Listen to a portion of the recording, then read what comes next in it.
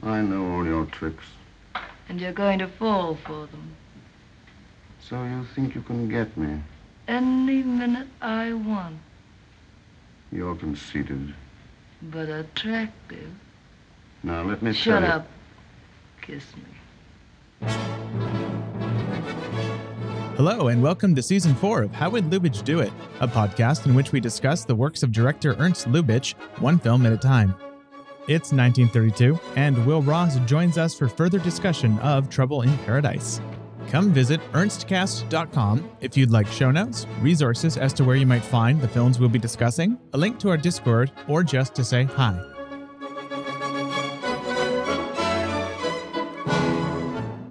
Hello, everyone. We are back for the second half of our Trouble in Paradise episode. We're here with Will Ross, returning guest. It's your fourth episode on the show, about our 80th episode recording together on the film formerly Brand. I'm going to call it a brand now. Welcome back. And this was one of the films that you demanded. I asked you, what do you want from the season? You were like, I'll take Trouble in Paradise unless you get someone more famous. And I didn't. So you're on this episode about, it might be the single most famous of Lubitsch's films. It's probably one of three films in that conversation. So what, aside from the fact that this is one of the most famous, beloved romantic comedies in all of film history, why'd you want to do Trouble in Paradise of all the movies? Well, first of all, just to disclaim, I think the only film I out and out demanded was Heaven Can Wait. Not because it's my favorite Lubitsch, to be clear, but we can talk about that more when we get to the Heaven Can Wait episode. But why did I want to do Trouble in Paradise? Part of it was because I felt, honestly, like the Lubitsch's that I had done already on this podcast, I don't know, I guess this is a slight. There's no way to say it. I was going to say no slight to them, but like they're relatively minor Lubitsch, right? How dare you call Where Is My Treasure minor? And that in some ways can make them a bit more challenging to talk about, especially like trying to formally dissect them in like meaningful ways, right? I had to repeatedly drop caveats of like, oh, it's easy to try to ascribe meaning and stuff when we're like, we might just be over borrowing forward context from the director's career, et cetera, right? And I honestly find like talking about incredible, often canonical works easier. It's oftentimes people say like, oh, there's nothing left to say. What am I supposed to say about Trouble in Paradise? But the thing is, the reason like great art is inexhaustible, right? Where Is My Treasure is very exhaustible. I think we exhausted it. We like, I'm glad we established, like we got you on record as admitting that you like goblins. There's a reason there's no part 2 of the Where's My Treasure episode, but Trouble in Paradise, it's just like attractive to me, not because it's not even top 5 Lubitsch for me, which is obviously, that's not a slight, but it's just so acclaimed and like so spoken about. And like, it's the closest, as you mentioned in your episode with Tanya, to being considered a quintessential Lubitsch, although arguably a couple of his others in the last couple decades have been like kind of running closer to that position. And it just makes it so that like I have something that like I can just pull almost any moment, no matter how talked about it is, and find something new to dig into, right? It's really rare in my experience. I don't know, maybe I'm just a slave to the collective determinations of canon. I have no independent thinking of my own, but it tends to be the case that when a film is very heavily acclaimed, that whether it deserves that degree of acclaim or not, like canon level acclaimed, I'm talking, right? Whether it deserves that degree of acclaim or not, there is typically a lot of density of things to talk about and to dissect about it. And so I just wanted to get off. I didn't want to just get off. I just wanted to get off the challenge train, right? I just wanted to do something a little bit easier and a little bit breezy and fun. And Trouble in Paradise is nothing if not a very breezy, very fun movie. In fact, to such a degree that like I think I would say that's like part of why it doesn't quite hit my top 5, right? Where it's just not quite as humanely invested in its characters as Lubitsch's absolute best top tier work. But I think it's still a great movie, and it's just fun to talk about. It's always fun to throw on. It just whooshes by, even irrespective of its relatively short runtime. Yeah. Trouble in Paradise was one of the films that as I was getting into Lubitsch initially, it was always one of the films that I felt, I don't quite see why this is so feted as his greatest work by so many people. And I think over the past few months. I've probably watched it 4 times in the past few months to record these episodes and for other reasons, teaching classes on the movie. It's really opened up for me. And at this point, I hold it in as high esteem as any other Lubitsch practically now. And there is so much in it, in the rhythm of the film. And the film is almost seduction in film form for me, where it is so swooning and it is so simultaneously offhanded in its swooning.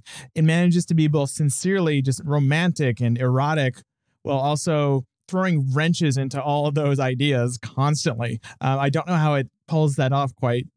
I don't know if there's even an explanation other than just the sheer skill of all involved. But to get into this, I mean, you mentioned before we recorded that you in particular wanted to talk about the first 5 minutes of the film. And I think that's great because to me, the first 5 minutes of this movie are among the greatest achievements in American cinema. It's pretty good. It's one of the most romantic passages in any film. But also, maybe a way to get into that is you have a major correction. I made a huge mistake in the past episode. This is going to shatter everyone's illusions about my qualifications to talk about the show. What did we get wrong, Will? This is going to destroy the fabric of our old conversation. Listen, buddy. You can sarcastically downplay this all you want, but we are on the Film Formally imprint. We get this stuff right around here. We take this stuff. So when you call what is clearly a tenor voiced garbage man a soprano, listen, I can't let it stand. I can't let it go uncorrected. And I can't even just do a passing correction. We have to apologize to the listeners. So on behalf of both of us, I'm sorry, everyone. There's all these words flying around. When you talk music, there's so many words flying around. Baritone, alto, soprano, tenor, meter. Who can remember all those words? If I screw up sometime and say a baritone is below a tenor, what's that line that all the people who have to apologize for things say? This isn't easy, and I'm going to learn to grow and become a better person. Right. All right. So tell us about the first 5 minutes. The film, as we mentioned last episode, starts with this tenor garbage man. So I think for this episode, it's part 2 of talking about Trouble in Paradise. And beyond that, I think it's just reasonable to assume that everyone listening is decently familiar with Trouble in Paradise. I'm not saying every beat scene for scene or anything like that, but I'm going to assume the general plot. So I don't have to recap things. Devin and Tanya did a good job, I think, of going over it and what's intoxicating and interesting and fun about the narrative last episode. And if you haven't seen Trouble in Paradise by now, then you have, odd podcast listening habits, and that's okay. But I am nonetheless making that assumption. So everyone who hasn't seen it, buckle up. One of my favorite ways to start formally dissecting any film is to ask, how does this movie teach us to watch it? Devin and I both talk about this a lot. When we make work together, this is a foremost consideration for us, especially in the first half of whatever movie we happen to be making together. How does the movie teach us to watch it? Because with any movie, you would hope that there's something that makes it stand apart from other movies, right? Something that makes it a unique experience. And that's great. But because it's a unique experience, the audience is going to have to learn on the go somewhat. And sometimes movies teach us to watch them just by expecting us to do all the legwork, right? And that's fine. There's nothing wrong with that. It's a specific kind of movie, and there are drawbacks to doing that, but it allows you to get away with going farther with certain things on the other hand, right? It's a trade-off of accessibility versus getting to get a bit more extreme with whatever experimentation you're doing. But in any case, Trouble in Paradise does not have the problem of not teaching us how to watch it. And the opening minutes, I think, are a great case study in this idea in a lot of ways, and a really complicated case study that I'm not going to, again, be able to exhaust just from how I talk about it here. But here's my general take on it. So we've got the opening handful of shots showing the Venice gondolier dumping trash onto the gondola and singing in a beautiful tenor voice. And I think the meaning of this opening moment is decently straightforward, right? Which is that no matter how elegant and refined the behavior and the environment may be, trash is trash, right? I think it's not a coincidence that the next time we see a gondola a few minutes later, it has Miriam Hopkins in it, lying down, not just sitting in the gondola, but lying in it, deliberately visually echoing the trash that we saw in the first gondola, right? I think the people in this movie, Lubitsch considers to be bad people. He thinks basically he's saying they're trash, right? I know that you, Devin, don't think this movie is cynical. This is a point where I definitely depart from you. I think it's a very, very, very cynical movie. I think this is so cynical that it's pretty darn close to the most cynical Lubitsch movie I've seen. It is very observant about the motivations and the emotional whims of the people it's cynical about, right? Like Lubitsch is ultimately like a person who's trying to understand and empathize with human beings, right? Like he's not trying to make us hate the characters, but I don't think he's at all above us judging or disliking the characters or doing so himself, right? And I think that there's a few cues in this whole opening sequence, or like the opening 5 minutes, whatever, that are kind of him cueing us into that. And the biggest one on that point is the trash. There's trash in the gondola and there's a guy singing, and it's doesn't matter where you are, who you are is who you are, and class doesn't determine your worth. These are not good people. Their impulses are relentlessly selfish. Any flashes of empathy on their parts are more than counterbalanced by their hypocrisy. That's my general take on the movie and its characters. I'm sure we can get into this more, but I think it's a reasonable place to approach Trouble in Paradise. Anyway, opening shots, Lubitsch is using like a really forceful contrast to remind us that a high circumstance does not equate to high character. I don't think Lubitsch admires anyone in the movie. Maybe he likes them, maybe he doesn't. But I don't think he believes they're good people.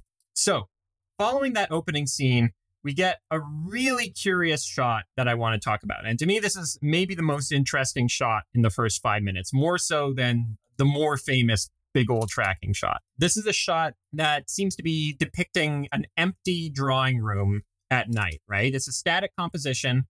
The left side of the screen is a messy, barely visible desk. On the right, we can see a huge like balcony window looking direct, like huge as in very tall, looking directly out over Venice, right? We can still hear the gondolier singing after the cut to this shot. So it's implied that the windows are directly over the Venice canals, right? Obviously a very attractive property by any measure. So after a couple seconds on this static composition, something really unusual happens, which is that the camera pans over to the right. Not a huge pan, but enough to move the desk off screen and to reveal and center a second very large balcony window just to the right of the first one. The thing about this is there's nothing especially distinct about this second window, right? It's not like he pans over and we go, oh, a second balcony window, right? We're not shocked at this incredible reveal of a second balcony window. It's not like it's meant to make us reel with the fact that they're even more affluent than we expected from the first shot. The only thing that happens to be distinct about it is that there's like a tree right outside the window, which is not especially distinct at all. So just after the pan, a silhouette runs into the frame from the foreground, climbs over the railing of that balcony, and descends that tree just outside the window. So I think what's strange and important and notable about this movement is that it's done in anticipation of the figure who moves into the frame and the actions that he performs, right? It's much more typical, especially in the context of Hollywood filmmaking, for camera movements to either match a figure's movements, that is, the movement begins at roughly or exactly the same time that the character's movements do, or react to them, that is, the character moves and then the camera quickly follows. So let's put a pin in that for just a moment, right? A few shots later, the most famous camera movement in the film and one of the most famous camera movements in the 1930s cinema happens, right? From outside the drawing room, the camera is just peering in until the man inside, Francois Philibert, played by Edward Everett Horton, just collapses to the ground. And then the camera laterally tracks away from the window, along the wall of the building, then it cranes out away from the building, it curves around it, around the corner of it, and it races along until it reaches another window on the other side of the building to reveal Herbert Marshall smoking at the balcony of his own room.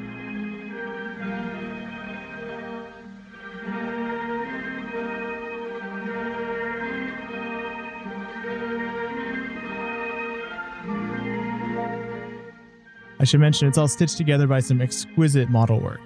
Yes. Yeah. It's three shots. The transition between the center model shot that has like the really elegant camera movement, it's done by hard cuts and they are noticeable. But I believe that when you are a true cinephile, you know it because you don't care that there are obvious hard cuts in that moment. let's get into why, because, we'll consider all of these three beats together. What do they have in common, right? The garbage man and the weird pan to the right from inside the drawing room, and then this huge move. What do all three of these beats have in common, right? I'd say that they all carry a strong implication of authorial observation and comment, right? The trash gondolier is an obviously symbolic moment, right? It's one of those moments in a work of art where you go like, okay, that is a symbol being placed there by the person who made this. Like, it's not like it's seamlessly integrated into your expectations of how the movie will play out. And it holds no real implications on the film's narrative. It's probably the only moment of the film that you could say that about, where there are zero implications on the film's narrative. Even the singing radio ad does somewhat advance the narrative. The unusual pan in the dark drawing room heavily suggests that the film is ahead of its own characters, right? That it knows their moves before they do. In other words, the camera or the film or Lubitsch, or whatever term you want to use for this authorial presence, is willing to follow its own impulses. And that implication's solidified further by like that long tracking shot around the building, right? It's a shot that has no movement or action motivating it whatsoever. It simply implies a voyeuristic authorial presence that knows where it wants to go, why, and who is interesting to it when it gets there. There's a storytelling function to the shot, which is to show that it's in the same building. But I think it would be a mistake to suggest that the shot is just, this is just a formally economic means of establishing that the two rooms are in the same building. It would be totally in keeping with Lubitsch's style to, here's an example I just cooked up. I'm not saying this is what Lubitsch would do, but you could follow the two prostitutes who knock on Philippa's door and walk away from his room. Those are his business associates. Right, yeah. The two business associates who knock on Philippa's door and walk away from the room. You could have the camera kind of pan to follow them, and then have a waiter walk by, and the camera then just pans to decide to follow him, and it follows him down the hall in another direction, and then cut to that waiter arriving at Herbert Marshall's suite door and knocking on it. That would take as much or less time easily, and it would follow Hollywood conventions of centering visual storytelling around character movements and decisions. And it would probably incur significantly less production expenses. Yes. On a production that was already not one of Lubitsch's most opulent. The shot calls a lot of attention to itself and its own movement. And given Lubitsch's general economy of style, I think we have to understand this, partly at least, as a deliberate insistence on an outside perspective. Not only Lubitsch's perspective, but on our own perspective on the proceedings. I think it's, along with a lot of his other devices, somewhat of a distancing effect where he's encouraging us to consider these characters from the outside, right? To really be aware of the satirical implications of the film. And that shot, before we jump off into discussion, I just want to note, because I enjoy this for fun, that the shot's schema is echoed and partly reversed later in the film after after his thief character gets found out by Philippa, by Everett Horton. The camera looks at the thief, right, Marshall, standing at the window of Calais' bedroom. And then it tracks over to the next window as he leaves the room, and then it cranes down to a lower floor window where Adolf is sitting waiting. So it's a reversal of the earlier shot's dynamic, right? That time, we started on Philippa, on Horton, victimized but not knowing yet, then moved to another room to show Marshall, the guy who did it, staring out the window, the deed having been done, right? And this time we start on Marshall, and he's been exposed but doesn't know it yet. Then we move to another room to show Adolf, who is armed with everything he needs to humiliate and evict Marshall. Obviously, Marshall, being a much sharper man than Horton's character, gets out of it a little more elegantly. So that's my general take and on the opening minutes of Trouble in Paradise. And I think it's effective both because it does a great job setting an aloof comic tone for the film, which I think it's fair. I think we can agree on that that's the film's overriding tonal register, right?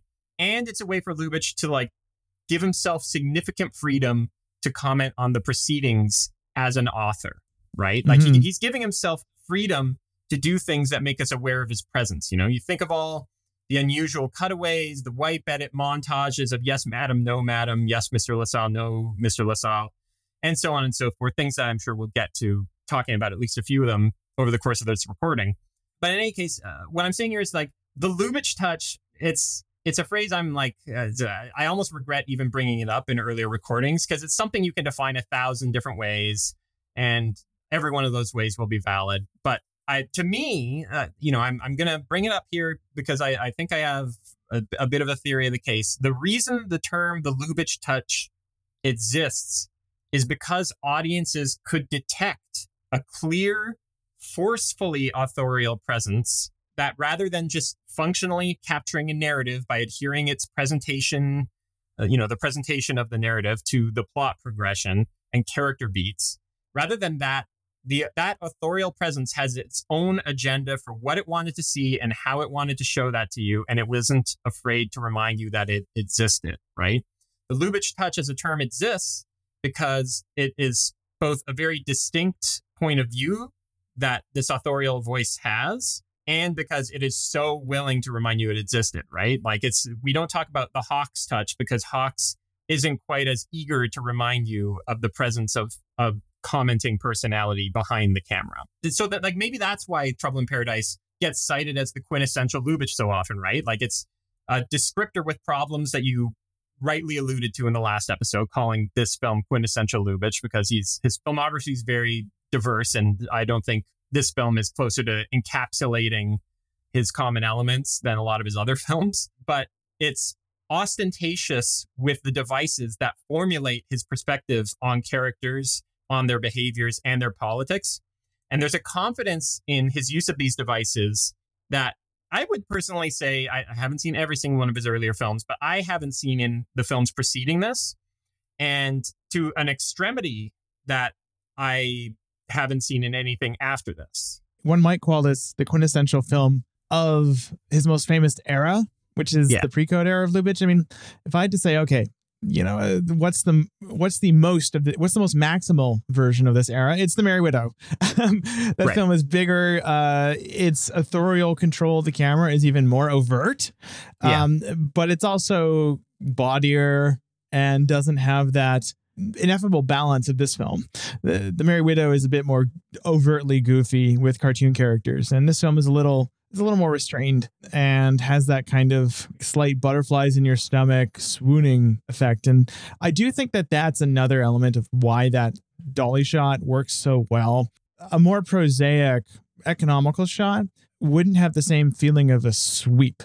Like there's just a dynamism to that movement, right? Where it's so fast, it's so large scale, even though it's a model, it feels large scale. It suddenly feels like we're in this wonderful fantasy in a way that, going from room to room might not achieve. You can achieve it through other means, but this is one means through which to achieve it. I do want to register my disagreement with your reading of the film as cynical. I don't see it as cynical. I see it as maybe the best example of a film governed by the stereotypical Lubitsch code of ethics, which is that, in this film, being upstanding morally, really, that's a dimension that's not even virtue in the kind of sense that us in our societies might think of it, isn't a variable in this world that really matters.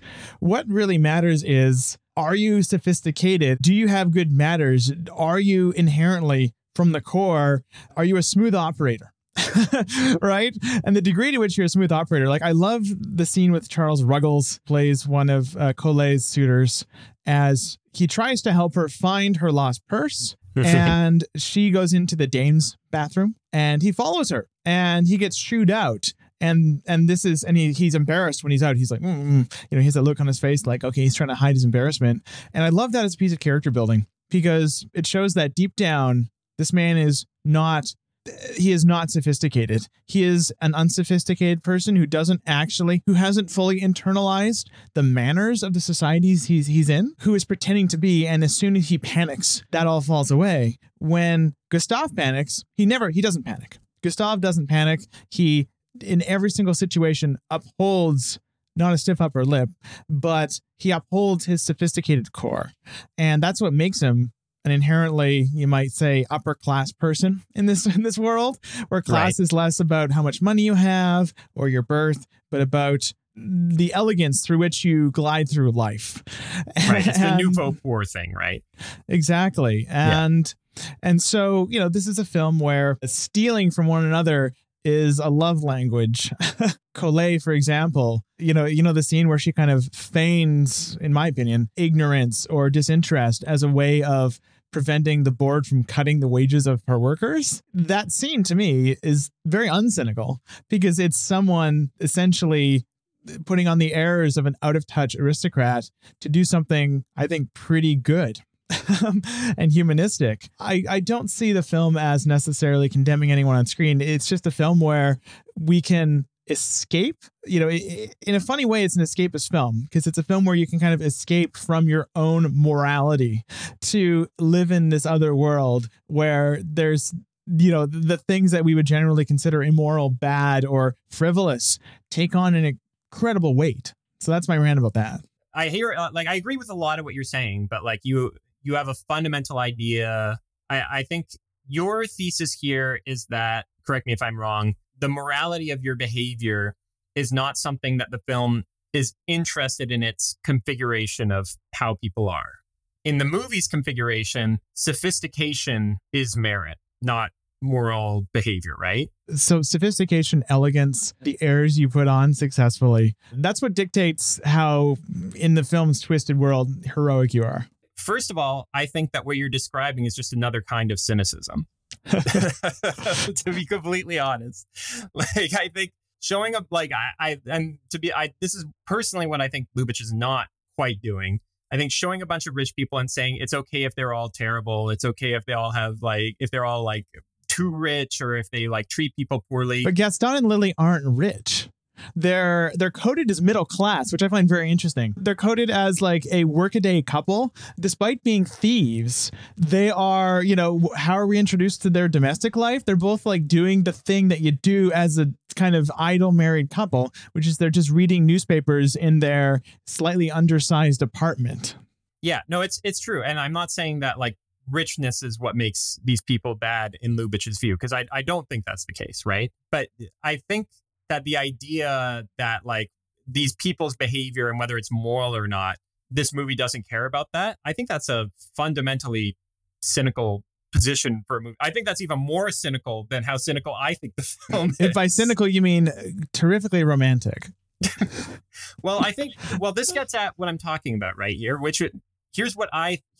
here's Devin, where I feel that your mistake is, right? That sounds very condescending, but I agree that the film shows the romance between these people. I agree that it shows the eroticism and the attraction and the enjoyment of their behavior as sophisticates, as thieves, doing all these things that are signifiers of class outside of their financial position and so on. I agree that Lubitsch is acknowledging this love language, as you very rightly put it, and that he is both depicting and to some degree expressing the romance of this. He's not denying these things exist, but I think that's not quite the same thing as saying that Lubitsch is therefore letting these characters totally morally off the hook, right? I think that, for instance, the board fees issue is more a demonstration of her flightiness and hypocrisy than it is of a real consistent moral impulse, right?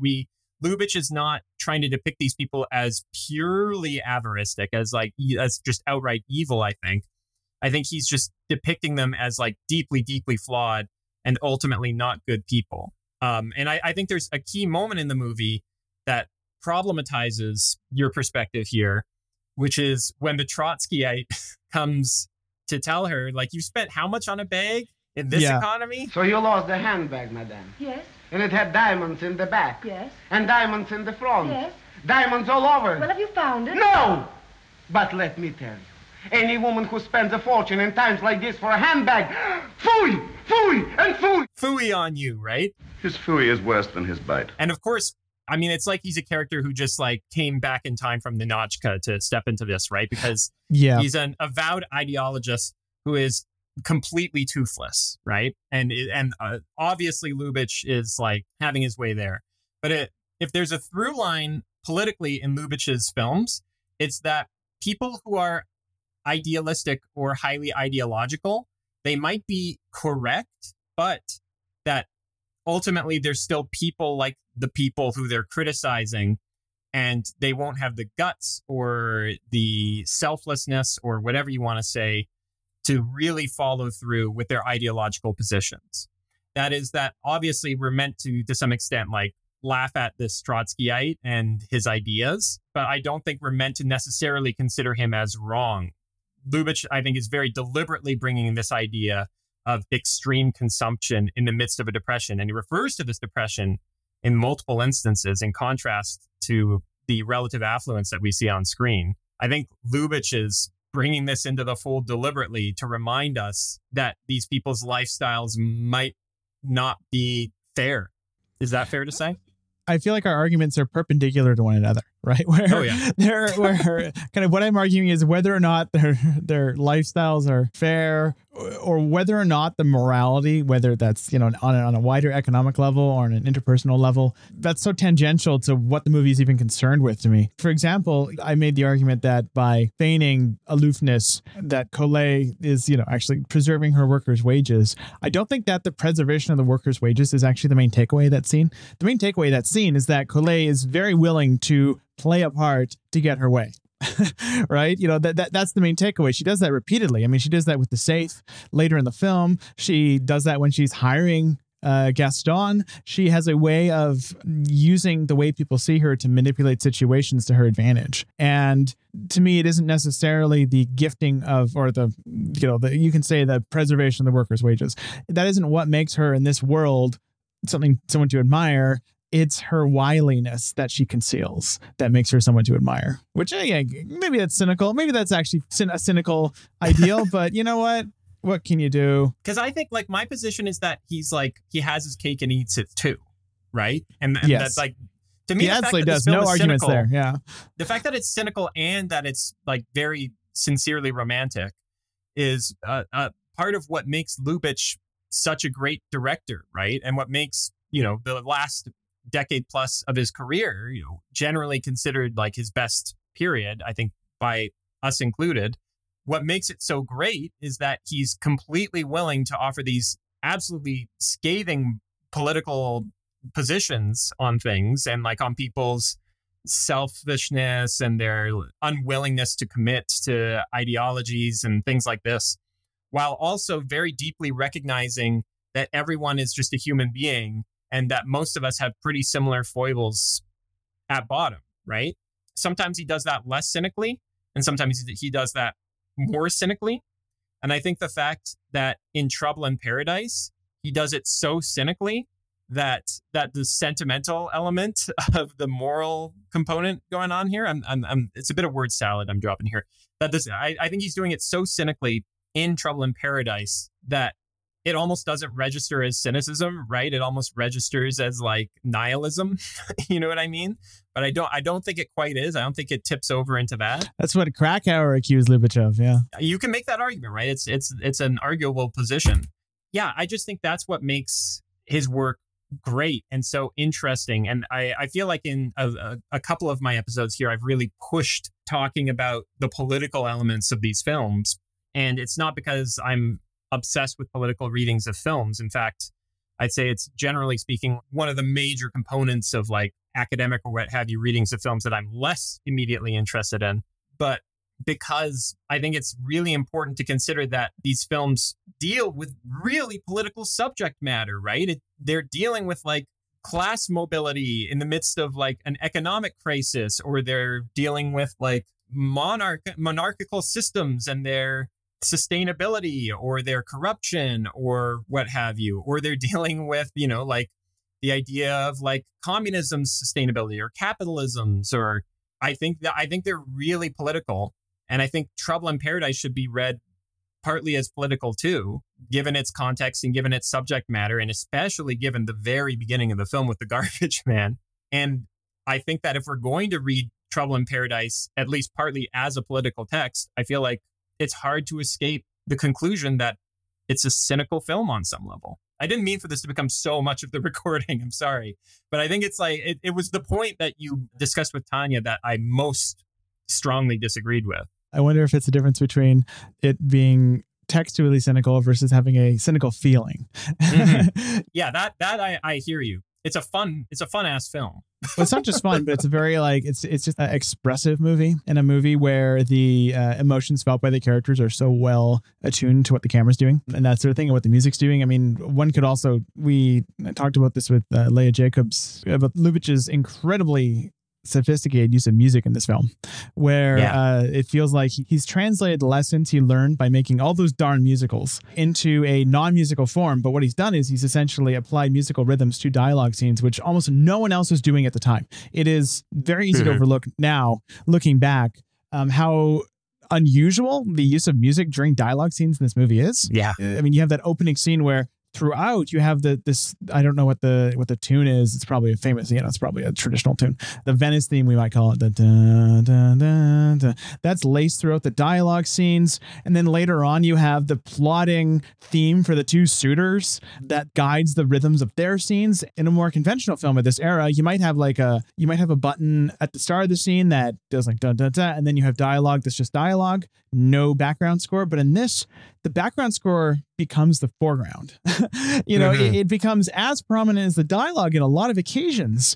I mean, I attribute a fair amount of when people say like this is his most stylish film to that gesture, that kind of combination of camera movement with really dynamic framing, with very purposeful use of music and rhythm. And the way all three of those combine is just like beguiling in so many ways. No, I completely agree with you. It's everything you're saying is true, right? And the music is very Quicksilver in its identity too. Sometimes the music will be used in a the term is Mickey Mousey kind of way. With the butler walking up and down the stairs, that sort of thing. Yeah, it is matching and reacting to the action on screen beat for beat and directly commenting on it. And Mickey Mousing is often used as a pejorative. It's just a way of doing music for films. It can be good or bad. Obviously, sometimes it's like much less Mickey Mousey. It's very willing to comment on action. Sometimes it's very distinctly unused in favor of, as you said, other rhythmic elements. A very obvious one to cite would be, just to bring it up again, yes, madame, yeah, no, madame, etc. montages. Yes, madame. No, madame. No, madame.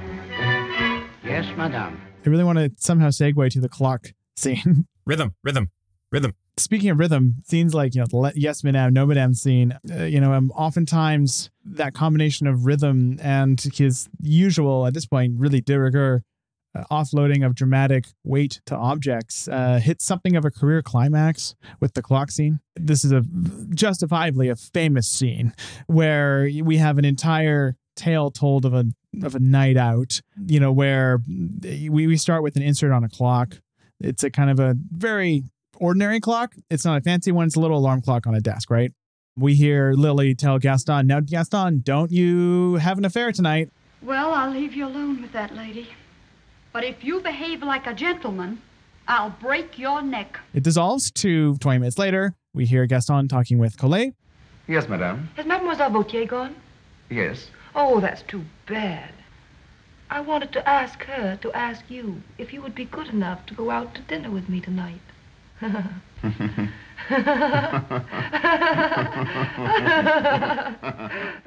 And so the rest of the scene is this escalating little romantic play between the two.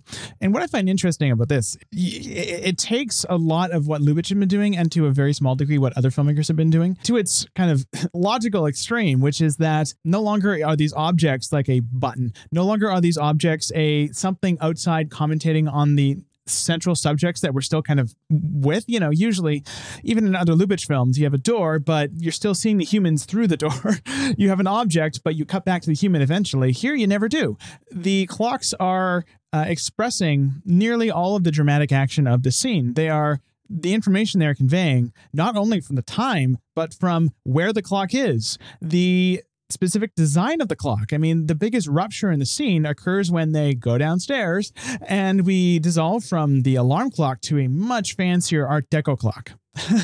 Right? And that Art Deco clock, expresses, what does it express? It expresses the moment when Madame Collet, starts to actually succeed in seducing Gaston. It pans over then to a very phallic image of champagne bottle. Champagne bottles to sticking up out of a bucket. And there's one other element here that I think is worth talking about, and that's calling back to Dave Kerr's line from earlier in the show, and I think it's actually from his video on Rosita, about how silent film is a collaboration between viewer and filmmaker in a way that sound cinema isn't to the same degree, because with silent cinema, you're given less information. You have to infer more.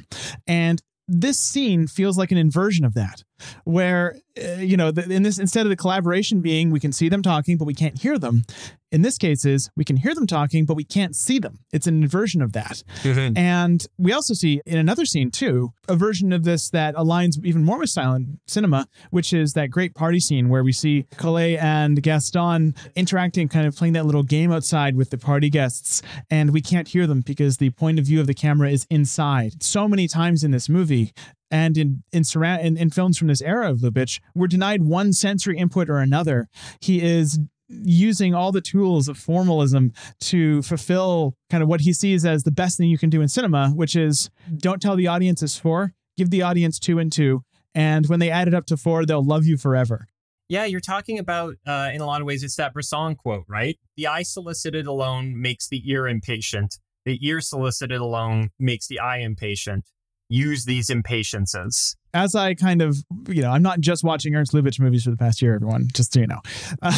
But as I'm watching other cinema, I feel like by watching his films so freaking frequently, my expectations for the way that filmmakers use inference has become unhealthily unbalanced. I'll see, I just watched Past Lives, and there was one shot in it where I saw 2 characters, one walking up a staircase and the other walking off to frame left down another road. And I'm like, oh, that metaphor for 2 characters taking 2 roads, too obvious. And this is like a pretty subtle visual metaphor.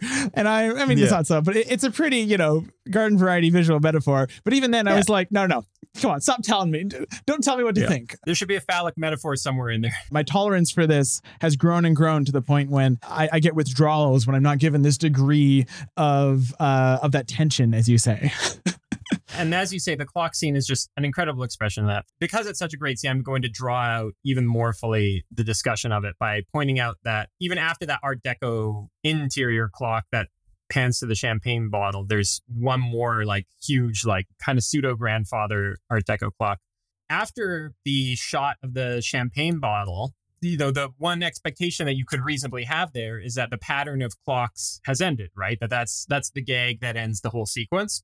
But Lubitsch dissolves to another clock, and he makes it still feel like a continuous segment of the sequence because he uses a match dissolve from the neck of the champagne bottle to the clock tower in the distance outside the window. It's just unreal, right? Yeah. And then he transitions from a shot of the moon to a shot of the very circular looking grandfather clock face and so on. This movie's got a lot of really cool dissolves in general. My absolute favorite, this is my favorite formal device in the whole film. It's pretty late in the film. Herbert Marshall's character calls Miriam Hopkins to tell her that he's going to stay overnight with Francis Kay. We never hear his side of the conversation saying any of this. We just see Hopkins's reaction, which is her face just goes totally blank. She's obviously distressed, and she gives very placid, of course, type responses. And then there's the match dissolve to Kay Francis, who replaces her in the frame, right? He uses the most incredible match dissolve, and a match dissolve, a match edit in general, for listeners who don't know, means that the edit is between 2 visually similar objects, especially similar in shape, geometric, proportion. Yeah, they're occupying the same space on screen, etc.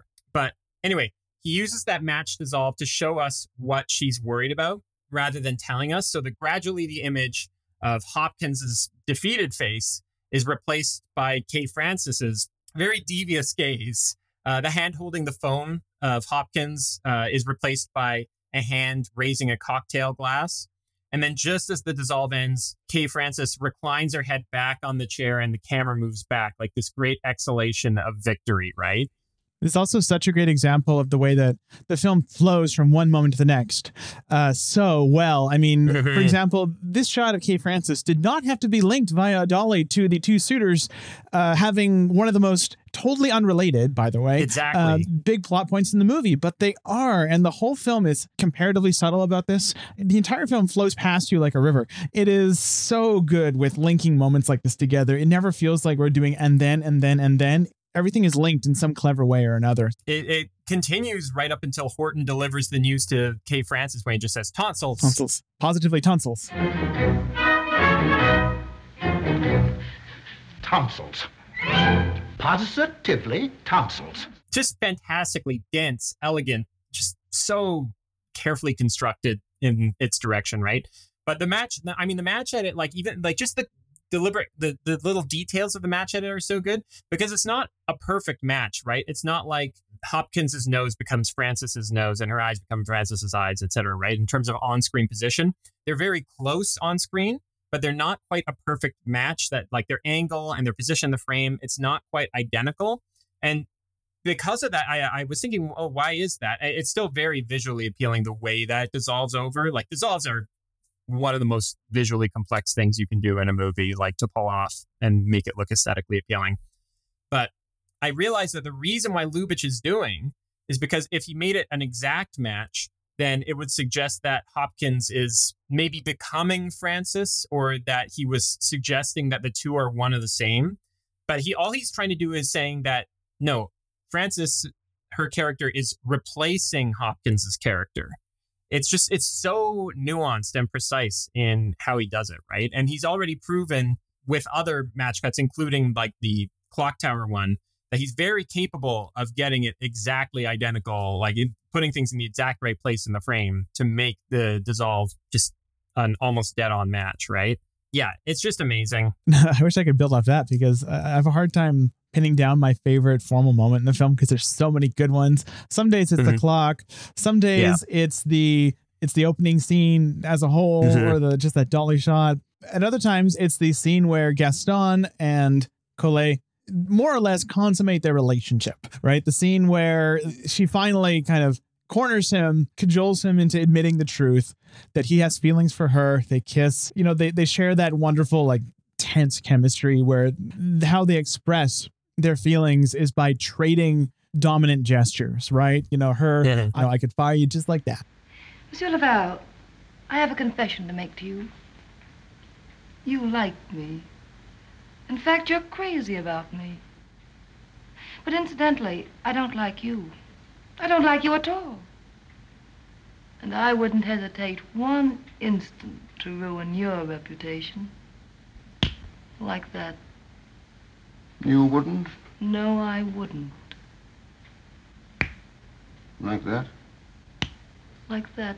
You have this incredible sequence where Colette kind of says aloud one of the many themes of the film, which is we have a long time, days, and it cuts to one reflection, months, it cuts to a different mirror, and then years, and it is two shadows on a bed. We have a long time ahead of us, Gaston. Weeks, months, years. And that you can isolate the two shadows on the bed, and that is one of the most suggestive images I've ever seen from the 30s cinema, and it's a very suggestive era, early 30s at least. We weren't wanting for suggestive images. There's so many ways into this, and my feelings on this moment are less clear, other than wow, that is absolutely astonishing. But what the scene is doing is, aside from collapsing a whole lifetime of intimacy into a single moment, what it's doing is it's enunciating what Colette has to offer. What she has to offer is right there in the title. It's paradise, right? It's this stasis. He doesn't have to run anymore. He's safe here in this negative void space of a mansion that Hans Dreyer has built for us. As we cut from shot to shot, they get simpler and simpler, right? And that second is just two silhouettes on a bed, and that shot is mostly negative space. It's this promise of comfort. It's kind of that answer to that question of, what can money buy? Money can buy a void. A lot of sex. She's offering a void. She's offering a life away from those coded middle class, but also coded as thievery, troubles. Yeah, it's a highlight of his career, that moment. It's just wild.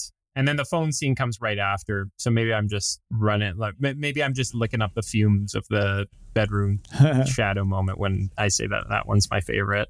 One little element, too, that I want to highlight here is how well Lubitsch hides his own construction of various scenes in the film. When I watch many of his films for the first time from this period especially, I'm always, as a cinematographer, I'm often just clocking subconsciously, okay, there's the master shot, then we're going to coverage, reverse, back to that same master. Is that the same master? Okay, it is. And with Lubitsch, every time I rewatch any of his films, I realize gradually how rarely he returns to coverage, for example.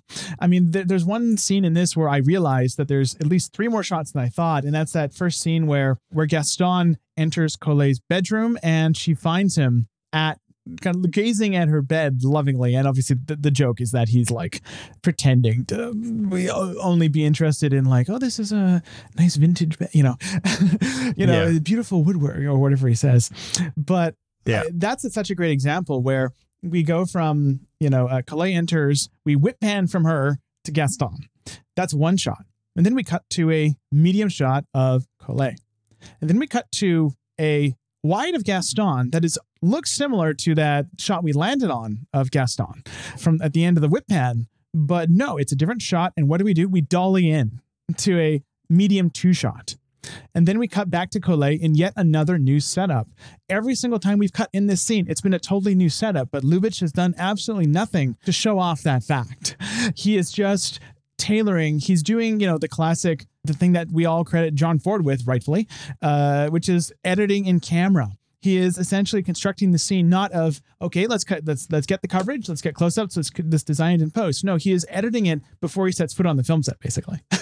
It is astonishing how little attention it calls to itself in that context. Yeah, he's so, I'm really glad you brought that up, because as much as I made a point of talking about how at so many moments you're so aware of his presence in the camera, right? He's equally capable of becoming a very unassuming directorial presence, even as he's constantly formally modulating. Later in that same scene, you get a moment that's kind of on the other end of that spectrum, right? Where she goes to open her safe. And when that happens, there's, a fairly, again, unassuming looking shot. It's a medium shot from behind her, a little to her right. And the safe is just, it's half visible from the perspective of the camera, and you can't really see it too well behind her hands. And so as a result, it's just a little out of view of the audience who might be craning their necks to try to see it, right? Because they know exactly why Marshall is asking about it, right? And then at that moment, Lubitsch deploys a pan left to reveal that Marshall is right behind her, just peering over her shoulder very obviously, just like we are, right? And then that little gag of perspective is followed by a tight close-up on Francis's hands working the combination dial, followed by another of Marshall's hand miming the movements of unlocking the safe. There's 2 things that Lubitsch is doing here with this series of shots. One is he's ratcheting up the tension, partly by using more stylistically distinct and disruptive shots, which is like one of the absolute classic cinematic ways to build tension, is that you start interrupting the formal pattern of the shots that came before in order to push the audience off guard, et cetera, et cetera. But he's doing that and he's creating more momentum with it, but he's also using it completely within the stylistic and tonal register of the film to create these little comic moments, right? Maybe it's too subtle for me to call it a gag like I did, but this little joke of the audience is kind of like the safe is just out of their view, and then it pans to show Marshall also just kind of craning his neck, like pushing his head like 8 inches past his shoulders so that he can try to get a better look at what she's doing.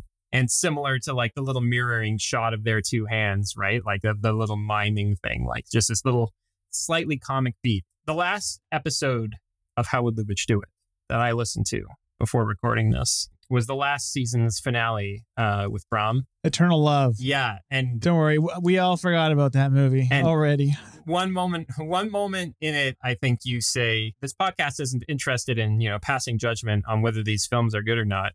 And you said that I internally thought like, I'm going to make the point of the Trouble in Paradise episode I do to pass judgment on whether the film is good or not. And the reason I bring up this moment, other than, further like contrasting his ability to, shift between different formal registers for very clear purposes, ultimately what I come out at is that he's doing all this stuff at once and he's doing it.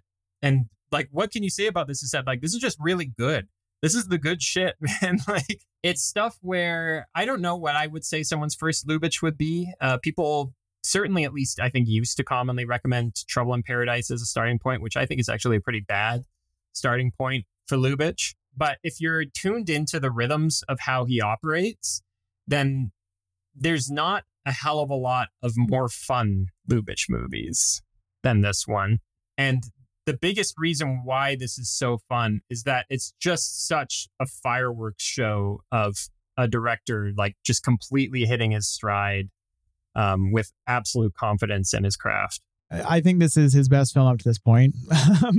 At the very least, it's his best film up to this point. This feels like the culmination of everything he learned during the silent period. It feels like a culmination of everything he learned directing his 4 musicals in a row, with Maurice and Jeanette in some configuration or another. To me, the most special films are the ones where I can tell they can only have been made by these people at this point in time, right? To me, that's the highest praise I can give any individual film, even if it's not a good movie. That's part of why we love The Treasure Planet, right? That's part of why we love Plan 9. But in this case, and there's a few Lubitsch films that I could say that about. It's part of why I love To Be or Not to Be. But in this case, it's a film that could only have been made at the height of the Great Depression during the pre-code era by the guy who directed The Smiling Lieutenant and The Oyster Princess and Eternal Love and everything he had directed before that, and only acted out by these 3 players. Yeah, it's one of those perfect storms of a film. Yeah, you're bringing to mind the one other Bresson quote that I have committed to memory, which is, I love donkeys. Make visible what without you might perhaps never have been seen. Thanks again, Will, for joining us for this. Of course. For our second part of Trouble in Paradise, you're going to join us next season for Heaven Can Wait. And I'll tell you, I can't wait. There we are. Next week, Corinne Gabbard joins us for our final discussion on Trouble in Paradise. Head over to ernstcast.com for information as to where you might find the films we'll be discussing this season and other resources such as show notes and our Discord server. How Would Lubitsch Do It is a production of Moving Image Agency. Riley Cronin was our dialogue editor for this episode. If you enjoyed this episode, please rate and review us on whatever podcast platform you happen to use. It helps other people find our podcast and therefore find Ernst Lubitsch. We'd like to acknowledge that this podcast was produced on the unceded territory of the Musqueam, Squamish, and Tsleil-Waututh peoples.